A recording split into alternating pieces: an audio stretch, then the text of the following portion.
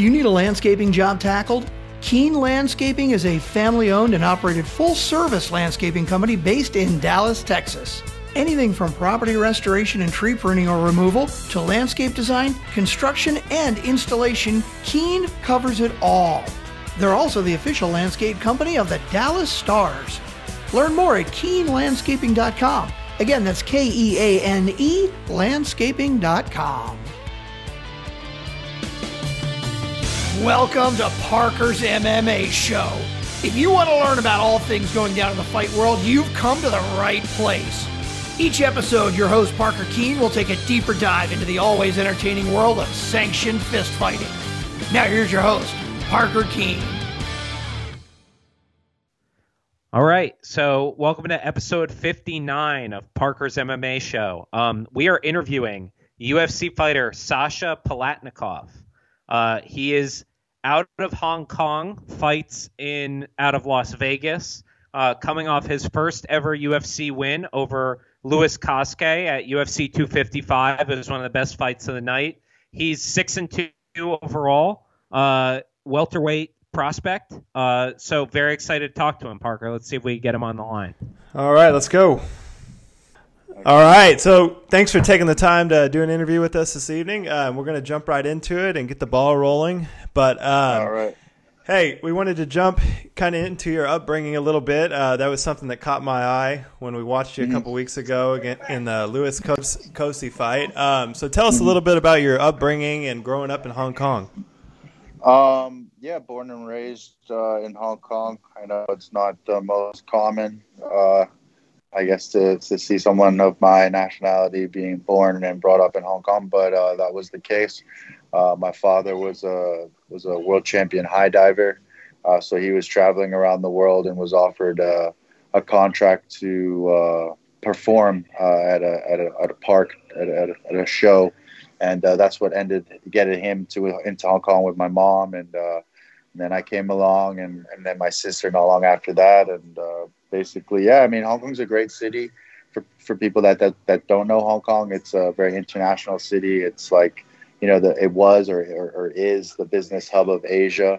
So a lot of big corporations that, you know, big American companies, big foreign companies are all based out of Hong Kong. And, you know, it's a unique city. You got the hustle and bustle of the city, but you've also got beautiful nature side, hiking, mountains, beaches, you know, all that's like within, you know, 10, 15 minutes away. So it's a pretty cool place to grow up. I was really active. I was always playing sports, and sports not being the biggest priority in Hong Kong. So I always still found a way to just be doing something every single day and just being out and about. And that's why I played so many different sports as a kid. And I honestly think that had a big part to play in my abilities to progress as an athlete in various sports. And yeah, I mean, if there's ever an opportunity for one of you guys to come out and visit when this whole pandemic is eventually over, I would definitely recommend it, and spend some time and, you know, sightsee and just experience a different culture that I feel everyone, if they ever could get an opportunity to experience, should, and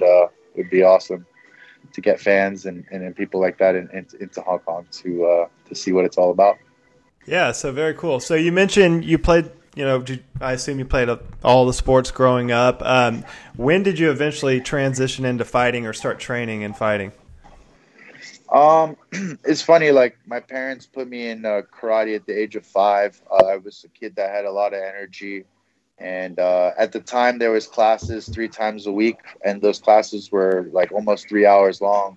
So for someone at that age to have that kind of concentration, it was like literally zero. So when I first started, I hated it, and you know, it was very, very let's just say rated R back then. Like they wouldn't really, you know, they wouldn't care to slap you or hit you or kick you if you weren't, you know, doing as they told. So that for me at a young age was kind of rough and traumatic. But after a couple of years of being forced to do it against my will, it was something that I eventually, you know, grew and got confidence in as I got bigger and stronger. And what was weird was when I went to school, all my friends played team sports, but I was the only one who did martial arts. And I kind of had that fear of missing out of playing on the team sport. And when I got to high school was kind of when I made the transition more into team sports. I was big fan of rugby. I loved playing rugby, and that was a goal to play rugby professionally. And martial arts didn't come back into my life. It was weird. I would always train in the off season because it was great for my conditioning, and I just always enjoyed getting into like sparring sessions and fighting. But it didn't really, like, that switch didn't click. Like, oh, I want to be a professional fighter until I was about 19, 20. That's when I was like, okay, if I really want to do this, I have to really put in the work on the ground, because I already felt I was very fortunate with my ability standing up, but I had a big hole on the ground, and I felt like if I was going to take this thing serious, I had to put all my eggs into that basket. And I was about 19 years old, and I was training against current professional fighters at that time, and I really felt like, hey, I think I can do this. And I made my amateur debut, and that was a quick telltale sign of, I got a quick KO, and I thought, hey, yeah, this is probably something that I should pursue. You're hooked, huh? Yeah, exactly.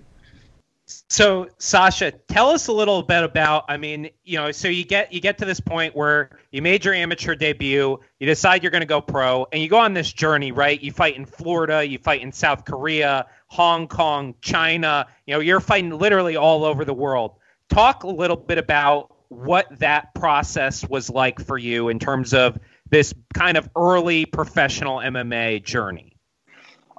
It's a great question. I had a really, really tough time transitioning from the amateur ranks into the professional. When I was competing as an amateur, I competed 3 times in upstate New York, and I competed 3 times in Asia as an amateur. And I was undefeated as an amateur. And at that time, when I was fighting, there wasn't really I would guess you could say they were more underground events. They weren't really keeping a record. So I was kind of like a nobody, no name. I didn't have any big titles or anything like that. I won a couple titles in kickboxing, but nothing like big. And so I just said to myself, okay, the U.S. is where all the fighters are. I'm an American citizen, so I can be in the U.S. Let's go there and try to start my professional career. And that's when I made the move and started training with the Black Zillions. And, I just showed up there literally, like, just jumped off a plane and was like, hey, guys, like, I want to kind of see if I've got what it takes to be competing with the best guys on the planet. So I just showed up there when it was the Ultimate Fighter.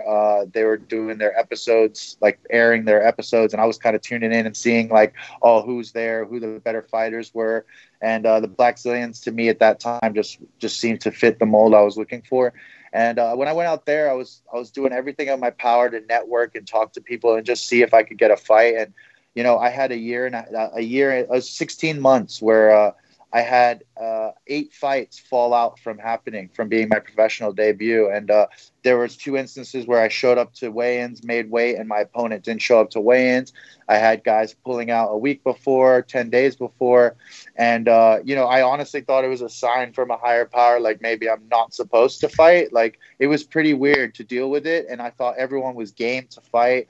But it turned out, more people were kind of Instagrammers or guys that are trying to show a certain, way, but it wasn't like the true fighting way that I was kind of grew up on. And so I was really surprised and kind of shocked, but I took a fight on short notice against the guy that was a heavyweight who didn't make weight. He came in 22 pounds overweight at middleweight. So somehow that fight got sanctioned, but I didn't care. I really just wanted to fight. It was a stupid mistake by myself in hindsight. When I dropped him in the first round, he said it was a low blow. He got on top of me second round, and it was a really ugly fight, but the referee stopped it. I was still fighting, but it was just one of those really dodgy stoppages. And it was kind of just like the rough start to my pro career. And I was like, man, this is not – I just didn't have anyone looking out for me, and I felt like all these opportunities that I missed out on. I think it was just unfortunately because I trained out of a very dangerous gym and I have a Russian last name. And I feel like people just Khabib was making a name for himself. So they were like, oh, we don't want to deal with a grappler. We don't want to deal with a Russian. We don't know. So because, dude, honestly, like if I had a different name, I think I would have had all those fights happen, to be honest with you. So like if you were Sasha Palmer, this would have been no problem. You know what I mean? Exactly. So it was one of those moments. And, I was at a transition in my life where I didn't know where I wanted to go, because in my mind I was like, I should have had 8 fights by now, but I had to go back to Hong Kong to renew my ID card. So I went back, and I ran into somebody there who's my best friend today, Matthew Polino, my striking coach. And he actually got me my first fight in Hong Kong, which was no easy fight. I fought against a world combat sambo world champion. He went to Russia. He's the first Korean to ever do it, and just demolished everyone in the 82 Your last kilo name division. didn't help you at all fighting the sambo guy? The funny thing is, when I went to Asia, nobody cared about my name. They were all down to fight. It was crazy. The Koreans are all tough. The Japanese are tough. They don't care. They're just there. They go and fight. And I was totally blown away, because I thought maybe that's what I was going to get on the reverse going back to Asia. But basically went out there, knocked that guy out in the second round. And then his manager offered me the opportunity to fight in Korea. He's like, oh, would you like to compete in Korea? Because usually guys that get fights in Hong Kong, or at least Hong Kong based guys, it's very hard for them to keep a professional level of training. So these Koreans, they'll build them up and send them to Hong Kong to build records. And I was just at the right place, right time, and they didn't know nothing about me. So they threw me in there. And when I dusted him in the second round, that was when a big opportunity to go to Korea. They're like, oh man, like, we like your style. We want you in Korea, blah, blah. So I was like, man, just get me fights. I don't care. Just as long as I'm fighting, I'm happy. So that's when the opportunity to go fight in Korea happened. I fought there. They were happy with me. And then not long after that, I had a title fight.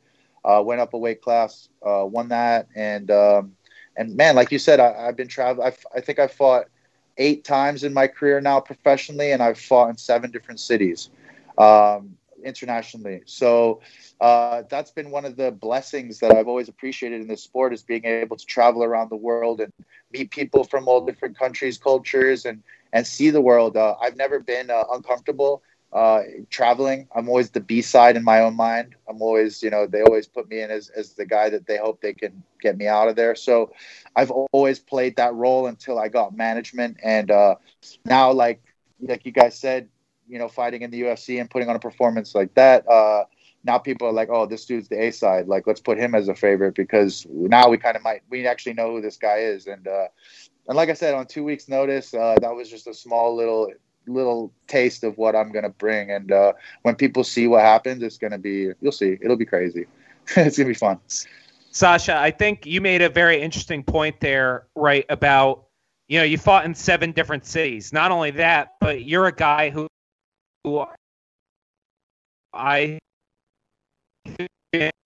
Eastern and Western worlds of MMA, because I think, as you can probably attest, fighting in Korea and fighting in Hong Kong is very different than the United States regional promotions, or even the UFC. Absolutely. As someone who is an American citizen but born and raised in Hong Kong, who's fought in Asia and in North America, do you see that as a potential role for you, or a way that you could stand out among the 700 fighters in the UFC roster as kind of this bridge between 2 worlds? Absolutely. I think I have one of the, if not most unique stories in MMA, in the UFC. And I think it's only been a small scratch of the surface of my story and the kind of life that I've lived and the journey that I've had to get here. But yeah, I mean, the cool thing is the reactions that I saw from my fight with people being so curious about my background and my nationality, and especially Hong Kong, and being at a platform like the UFC, and even here being able to talk to you guys.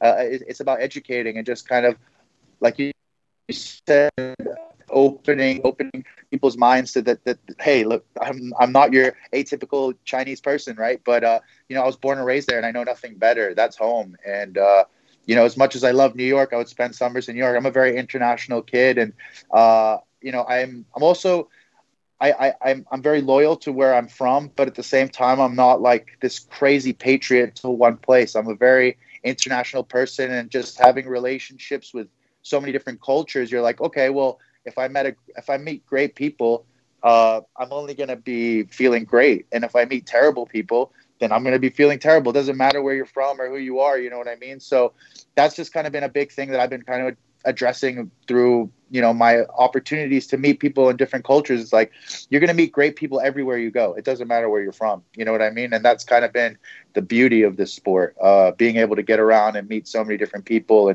and just see their side of life and their side of the story. And you guys help also promote that. And this gives me that opportunity to do that as well. And I think that's going to be fun and hopefully eye-opening for some people. And to be clear on your background for our audience, you are a American citizen born and raised in Hong Kong, but you are of Scottish and Russian descent. Is that correct? Correct. You hit it on the nail. You hit the hammer on the nail right there, dude. Damn, Billy, that's impressive. Perfect. Bro, I couldn't have picked it. I was just born that way, and that's the beauty of it. Sasha, I'm telling you, you're gonna hit a lot of. There's a lot of demographics in that mix that love MMA, my friend. So you're gonna do quite well. I hope so. We got that warrior blood in the Russia and Scotland, and then that martial arts upbringing in Asia. So, and then that American entertainment value. So, absolutely, it all comes together. Parker, go ahead.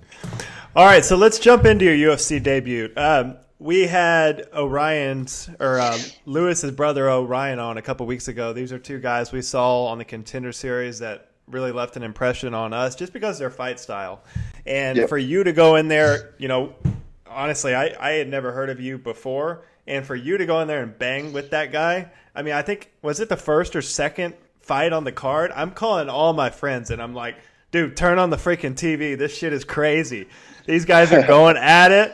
I think he dropped you early and then you came back strong, and put him away in the third. So what did you make of your UFC debut, just the whole experience? I heard you mention, and I would feel the same, being in there with Joe Rogan and DC and, the whole UFC cast is there, people you've grown up watching. How was that experience? And then just talk a little bit about your first fight and what you thought of it. Oh, it was awesome. Everything that I imagined, which was beautiful because it made everything so easy. I had no stress, no nerves at all the whole week.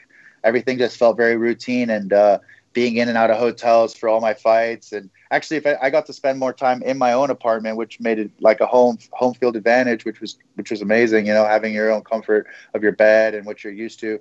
So that was cool. And everything was great. Just everyone that I met on the day-to-day basis in the UFC were all super nice, positive, such friendly people. And the vibes the whole week were great. And then just, my opponent, like I said, I heard a lot of interviews. He told me he was going to break my jaw.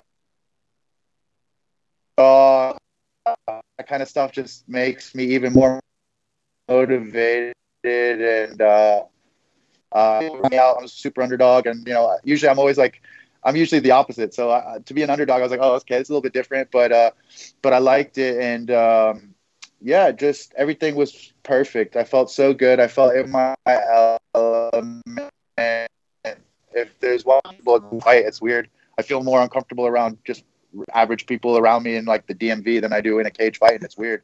But it's just something that I feel really comfortable doing, and the whole environment, just the cameras being there, those figures, those people, you see them and you're just like, oh, cool. But then you're just like, all right, we're back on task. We got to do what we got to do. And I knew I had a tough fight. I mean, there was no guarantee. This is 2 weeks notice against the guy that finished everyone in the first round. No matter who he fought, it's still an impressive feat. And, they had a lot of hype going, and I was the B-side again, so I just I knew I had to come in there, and I knew a lot of people were going to be watching. So if there was any fight that I needed to be, ready to fire for, it was this one. And, I went in there and I made one mistake, which I think changed the outcome of the fight. And I think it was a positive, even though it ended up getting me a couple stitches and a couple guys. But, he had a bunch off of that he caught my kick and I rolled out. I shouldn't have rolled. I should have gone to the clinch, but I rolled out, tried to be fancy for all the fans, and got me in a little bit of trouble.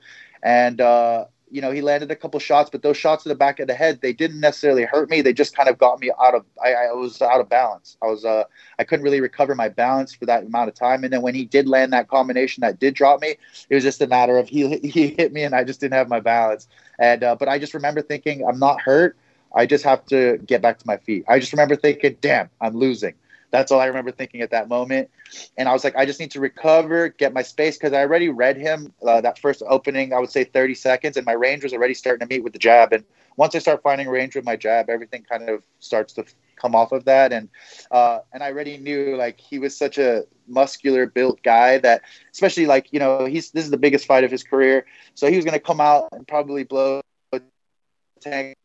And that's exactly what he did, the way he fought. And, you know, I'm someone that's been in this game for such a long time. So my MMA knowledge, at least what I believe, is pretty good and proficient.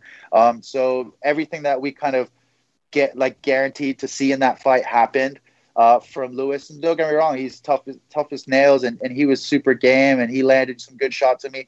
For me, I thought I was going to get him out in the first round, but because of my error, it came on a little bit later, and I was hoping I could get the finish earlier. But, hey, it worked out perfectly. So many people gave me such good feedback from the fight. The fans loved it. I gained a lot of appreciation from it. And they're just like, dude, you're a tough motherfucker. And, like, you could just go and go. And I was like, dude, like, that's the problem. Like, I don't want to be known as a tough motherfucker. Like, that's just built. Like, that's there. But, like, everything else that I was trying to show stylistically and just my technique, like, I'm a very big footwork guy, movement guy. So on 2 weeks' notice, I felt like I was working at maybe like 60% of my real potential. But when I'm firing, like, I'm a real force to reckon with. And I feel like someone of Lewis's level, I should have been able to get out in the first round when I'm firing on all cylinders. But respect to him again. I threw the kitchen sink at him, and he lasted as long as he did. And, you know, like I said, he said he was going to break my jaw. I ended up putting him on the surgical table. And I broke his will. So, you know, that's just, it's just, like I said, usually I say what I'm going to do. And that's always been like that from day one. Yeah. And I can't imagine a better start to your UFC career, to come in, have a fight like that on such a big stage, get the fight of the night bonus.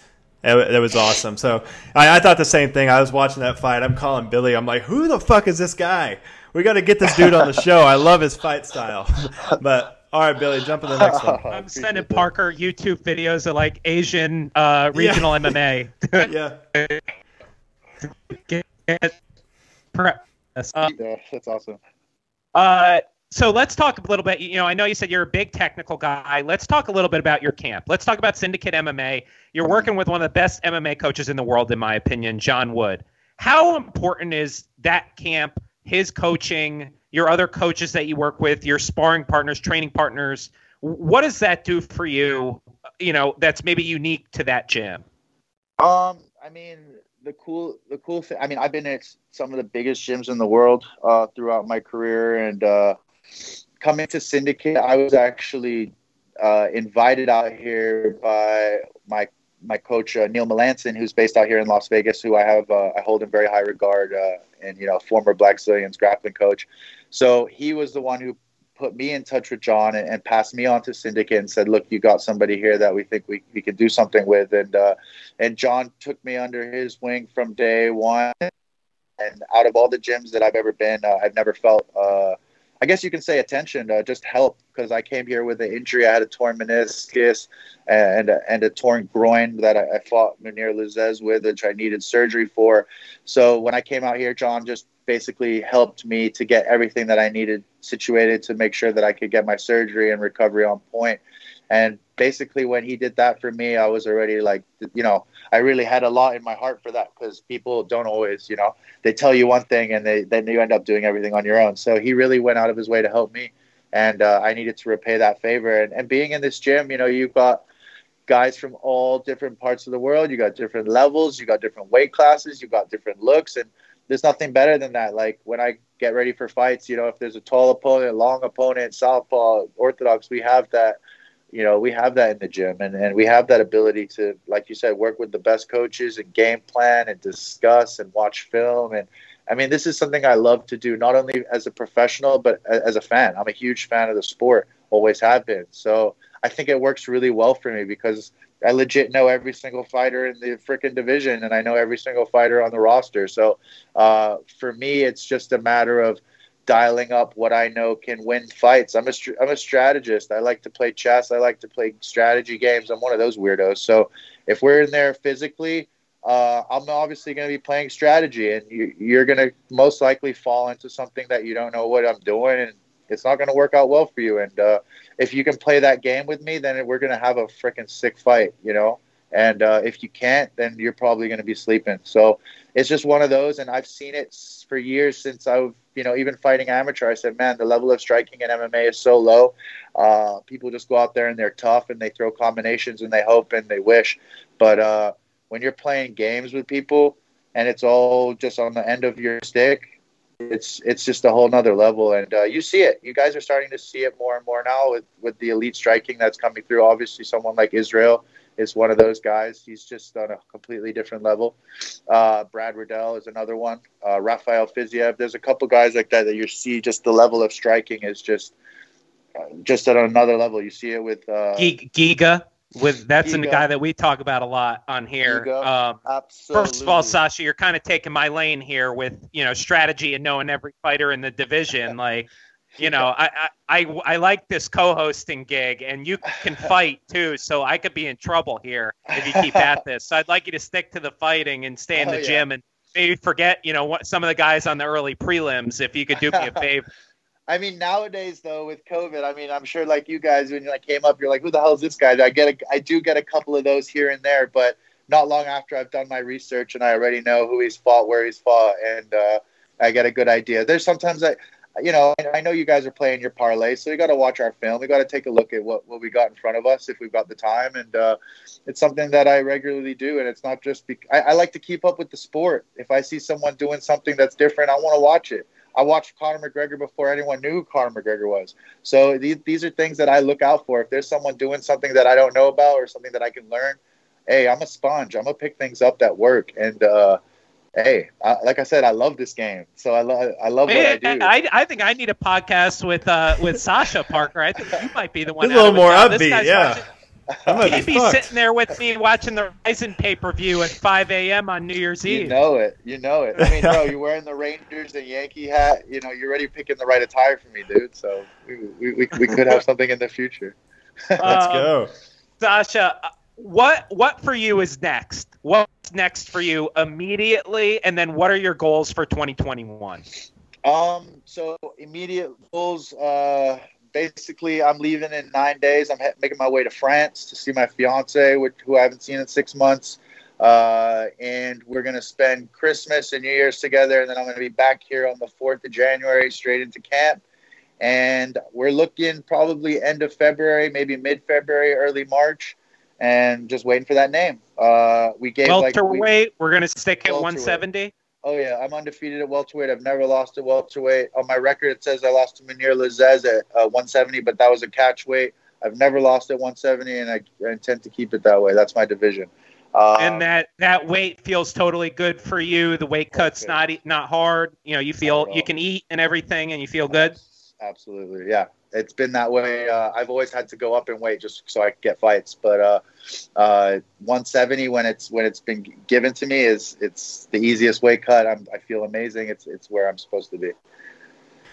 All right, I got one for you. Let me ask him this real quick. What's the biggest and most important thing that martial arts has brought to your life? Composure.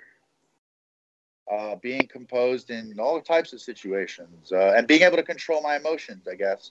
Because as a kid, it was difficult to, you would get mad and then you would just see red and go crazy.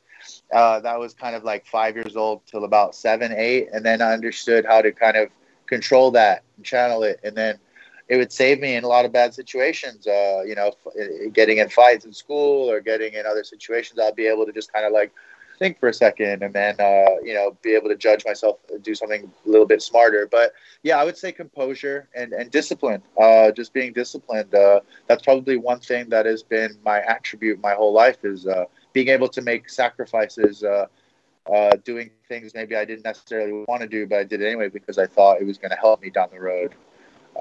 So I would say that was probably the main two. Okay, cool. Billy, go ahead. I was going to say, to close this out here, Sasha, this episode will probably come out around Christmas time, so I want to get a few Christmas questions in for you. What's your favorite Christmas movie of all time? I would say Home Alone.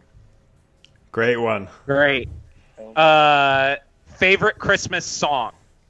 Oh, that'd be Mariah Carey, because I can't stop hearing her everywhere I goddamn go. Yeah, that one rings. That plays on repeat in my house too. Yeah. And then, what is the best Christmas gift you've ever given, and what's the best one you've ever received? Ooh, dang. For the best Christmas gift I've just given. I mean, I just gave my girl an iPhone 12, so that's pretty good, I think. There you go. And and the sister got a Dyson vacuum for her new apartment, so balling out there. We're spending the Sweet. UFC bonus money already, I can see. Yeah. We got to get out there and knock out a few more of these guys in the cage, I guess, if we're spending. We're getting iPhone 12s and Dyson vacuums. It's a bonus collecting season every fight, dude. Like that's a given. If I'm not getting bonuses, I'm not happy. So we got to get them every fight. Yeah. And I would say the best Christmas present that I've ever received. You know what? If we're going throwback, when I got a PlayStation, like the original PlayStation, that was probably the best Christmas ever. Hell yeah. What are we, Grand Theft Auto, or what are we doing? I would say that again. What are we, Grand Theft Auto 1, or what are we doing back then? Crash Bandicoot? Crash Bandicoot, Gran Turismo. Oh, I think I was like FIFA, NBA. I mean, I remember back then I was all fake games, so I had about 100 games, So Yeah. Hell yeah. Metal Gear Solid. Twisted Metal. Twisted Metal, great game. Oh, classic, man. That's giving me nostalgia thinking about it. But yeah. All right, Sasha, any shout outs, anything you want to say, like, before we get out of here? Yeah, you can follow me on social media, Sasha Palatnikov MMA. Not many people have this name, so you'll probably find me easy. Palatnikov MMA on Twitter. That's kind of like a new account for me. It only kind of got followers since I fought, so now I'm trying to be more active on it. I'm embracing it. I kind of like the Twitter world now, and yeah, just actually, I'm gonna be. Oh no, but this is coming out on Christmas, so it would have already happened. So never mind. But yeah, I'm doing an auction for some items from my weekend with the UFC, some posters, some fight shorts, some items. So I'm gonna be. We'll put that on the social. I appreciate that. We're going to be auctioning off some of that stuff, and then any money that comes in for that will go to a charity here in Las Vegas to help with Christmas for homeless and people getting some food over Christmas. So any help that I can give there, I will, and try to get that done before I head off to France. And so yeah, if you guys want some pretty sick gear, just hit me up on Instagram and just make some offers, and we'll see what we get done after a week. Hell yeah. Well, we appreciate the time tonight, man. We look forward to your next fight. Big fans already, and we wish you the best of luck and happy holidays over in France. And we'll look forward to getting back on again. For sure, guys. Thanks a lot, Sasha. I appreciate the time. It was a pleasure, man. It was nice meeting you guys. I appreciate you guys. And, the sport wouldn't be what it is if it wasn't for you guys as well. So appreciate you, and hopefully we'll be talking soon. Hope your families are well. Have good holidays, and see you guys in the new year. I didn't tell you my plans for 2021, but that's just to smoke everybody in the welterweight division. So let's go. That's the 2021 New Year resolution. Can we get a name? Can you give us a name? Like, can we get the real clickbaity, like, Sasha Palatnikov wants to fight who? I mean, dude, I'll fight anyone. I really don't mind who it is. We were talking. I mean, Alex Morono brought my name up in an interview. I mean, I know he's fighting Pettis, but like a lot of the welterweights have fights lined up right now. Mickey Gall didn't have one. He stood out to me. Diego Sanchez stood out to me. But these are just names that the UFC has to kind of bounce back off of me and let me know who's available and what we can get done. But I'm game for anybody. There's nobody that I don't not want to fight. So Nick Diaz, let's go. Bring him out of retirement. Let's get crazy. Hey, let me get a couple. You make nice me happy, wins. make you happy. Let's go. Get a nice couple knockouts to start the year, and then welcome him back. I would be happy to that. Yeah. Bro, back in funny story, back in 2015, 2014, I used to have a lot of weird dreams about fighting him. That's so awesome. Hey, I don't know if that's going to come to fruition, dude, but it's kind of weird that he's making a comeback and I'm where I am right now. So, hey, if we cross paths, it'd be amazing. you know, I'm a big fan of his, but at the same time, I know I can smoke him. So, you know, let's see what happens. 2021, hopefully it's just as crazy as this year, and we'll go from there. I hope it's slightly less crazy. I'm good. You know, maybe in your line of work, it's a little different. I'm good with it being a little less crazy. I hope, Sasha, we get to see you, 4 or 5 times this year. Like you said, smoking everybody, getting out there, getting big fights. Very excited to see you on your rise here. Glad you're finally, making waves here in the UFC after this long journey. And, next fight you have, we have to come right back on and give us some more stories. We have some more laughs. Parker and I will ask more dumb questions, and everyone will have a good time. For sure. Sounds dope, man. It was a good time talking to you guys. Appreciate you. All right, brother. We'll talk to you later. Thanks. Peace. Texas Trees is the premier tree care company in the DFW area. Whether you need basic maintenance or specialized services, when it comes to trees, we've got you covered. Pruning, chipping, bracing, and cabling, even root barriers and disease control, we do it all. And if you aren't sure what you need, we have certified arborists on staff to point you in the right direction. Visit us at northtexastrees.net.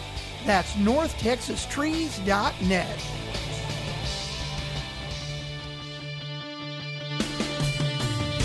Thanks for listening to Parker's MMA Show.